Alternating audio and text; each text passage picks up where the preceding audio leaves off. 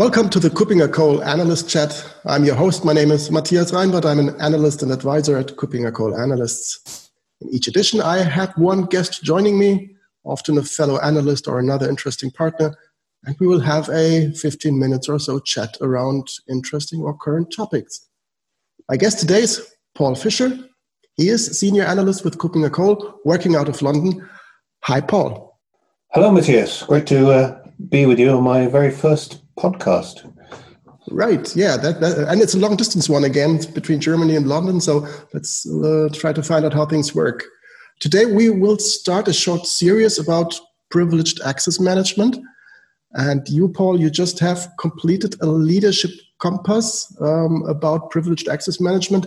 Can you explain a bit what that is and what you've done for that? Yeah, for sure.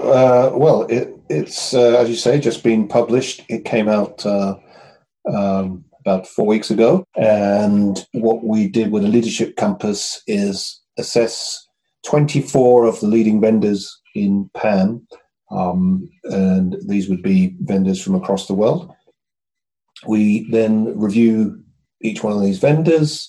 We then assess them using a questionnaire and then a series of scoring.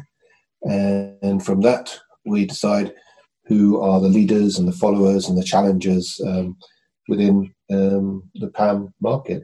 And I believe that you can download this if you sign up for a 30-day trial in KC Plus, and you can read all about it, as we say in the UK. So it's well worth reading if you're in the market for PAM.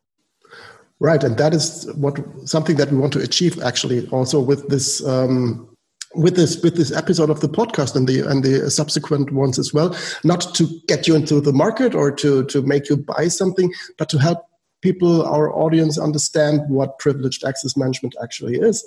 So if you would start to explain what privileged access management is, then I think we should start with what is a privileged account. What would be a definition or at least some examples of privileged accounts? Traditionally, Matthias, a privileged account has been given to administrators in an organization simply because they needed to access certain parts of the organization or certain files and certain accounts that have sensitive data or sensitive information. They might be allowed access to another user account in order to do some kind of maintenance or update on their system. So they're really privileged in the sense that they were allowed to do and go to places that most employees or end users weren't. So that's the sort of easiest way to describe it. Okay, so it would be the root account, the DB admin, something like that. Yeah. So it's if you're working in a company and you need to change a password or you can't access something or something's not working, then usually an administrator will come in and access your own files. So in that sense, someone allowed to access a individual's PC, which is effectively what they're doing, is privileged access because they were allowed to root around in personal files. Okay, so if we think about these accounts, I consider them often as shared accounts. The root password is something that usually more than one user knows, at least when it comes to a Unix server in an enterprise environment, or maybe also the master account of an AWS instance. So this is something that more than one people does know, so there's no control. Well, yeah, there's no control if you don't have a privileged access management solution in place, because you're right. Often more than one person will have access to the same account. They might have a different password, but in the worst case scenario, they would all share the same password as well. So there's a debate about whether you should have individual privileged accounts or shared privileged accounts. And the debate is really some companies simply have too many users that need to access need to access privileged accounts to give them individual access. But again, That is where a privileged account management solution comes in, because one of the key and essential things they will have in them is shared account password management, which allows, in theory at least, secure use of shared accounts. So that would be a technical solution for an organizational problem, but I think that shared accounts is really just a design flaw. Would you agree?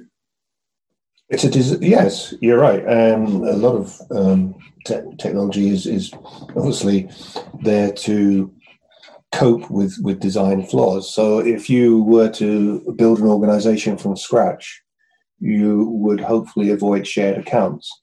However, as I said, for giant corporations with hundreds of thousands of users, that's a little bit difficult, and one of the reasons why they carry on using shared account. So the privileged access management is getting better at controlling shared accounts, and I think we are also seeing developments within sort of ephemeral usage and one-time passwords and one-time usage that will eventually might enable us to get rid of shared account. Okay. If we look at the complete scope of the accounts that a privileged access management system should be or could be covering, is it only technical accounts? Is it only the accounts that we just mentioned, so the root, the DB admin, or are we also talking about other types of accounts when it comes to the criticality and the risk that goes with the usage of these accounts? Yeah, we're seeing now that privileged access can also mean access to, for example, a customer database, or it might access to personal files or personal identifiable information, the very stuff that if organizations are careless with, they'll get fined by under GDPR. You'll also find that privileged accounts are being used not just by human beings. So increasingly applications will talk to another application or to access certain data that they need. And then that brings us into something that's quite current, where we have organizations doing agile development with DevOps and CI and CD and all that. And these people need access to code, but they also need access to credentials and also APIs and all that stuff.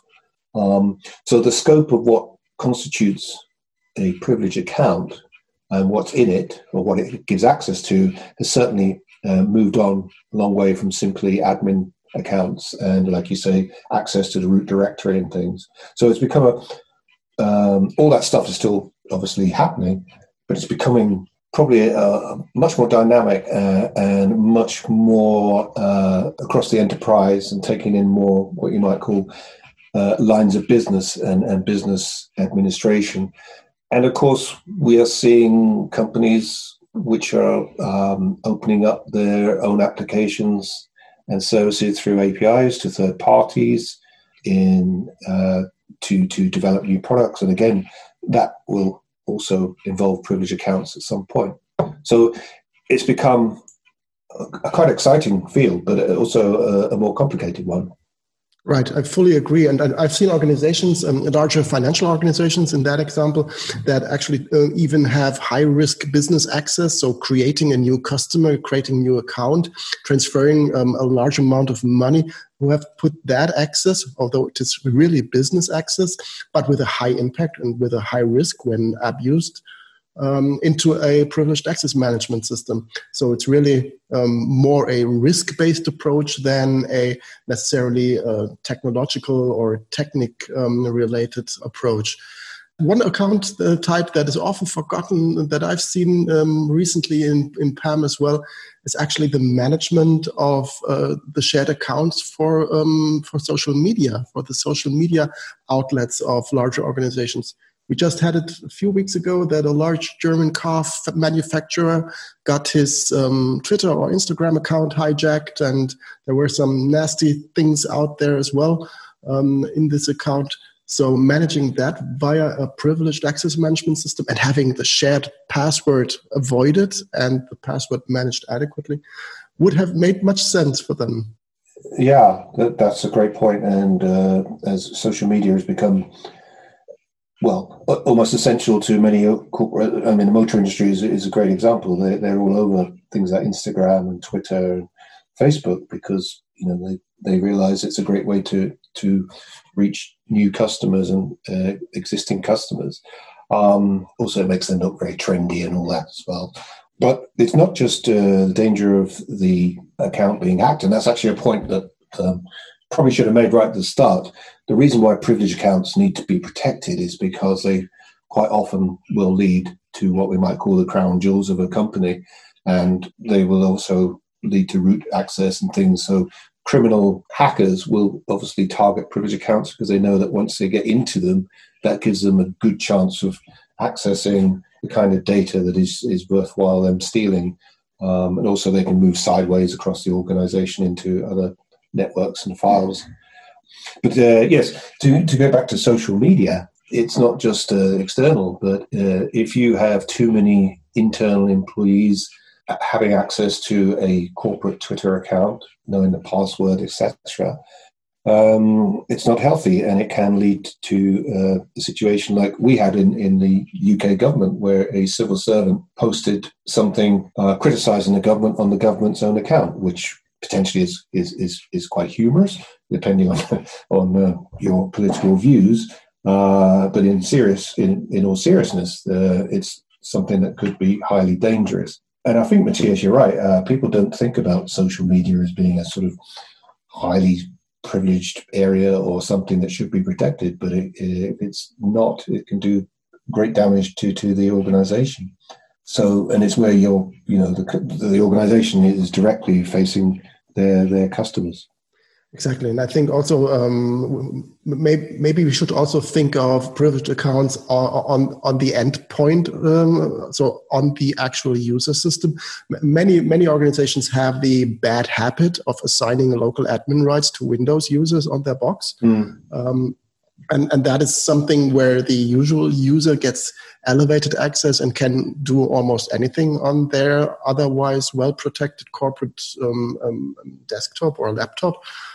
I think that is something where privileged access management could also help so to achieve both, so that the user can install a bit of software, but cannot do everything all the time. No, and that has to be very carefully controlled, especially now, like, in our current situation with so many of us working at home and using family laptops or laptops that are not haven't been approved by the corporate IT department or security department. Quite often it's easy to think, oh, this guy's okay, because he's the head of accounting. We'll allow him to download whatever he likes, or he's allowed to access different bits and pieces.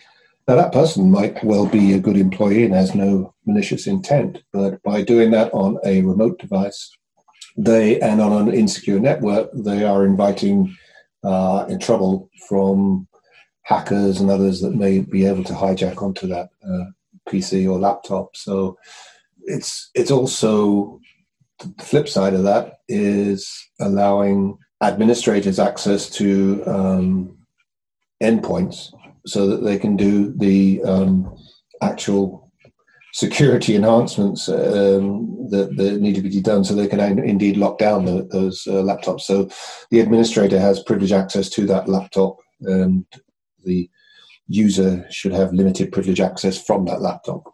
Exactly. So to sum it up for today's episode, I think the most important thing for considering privileged access or privileged accounts in general is that we have to apply a risk-based approach. So identify which risk comes with which type of account, and that to identify which account needs to be subject to privileged access management, that we do this on a well executed risk assessment, and not only on the type of accounts. Would you agree?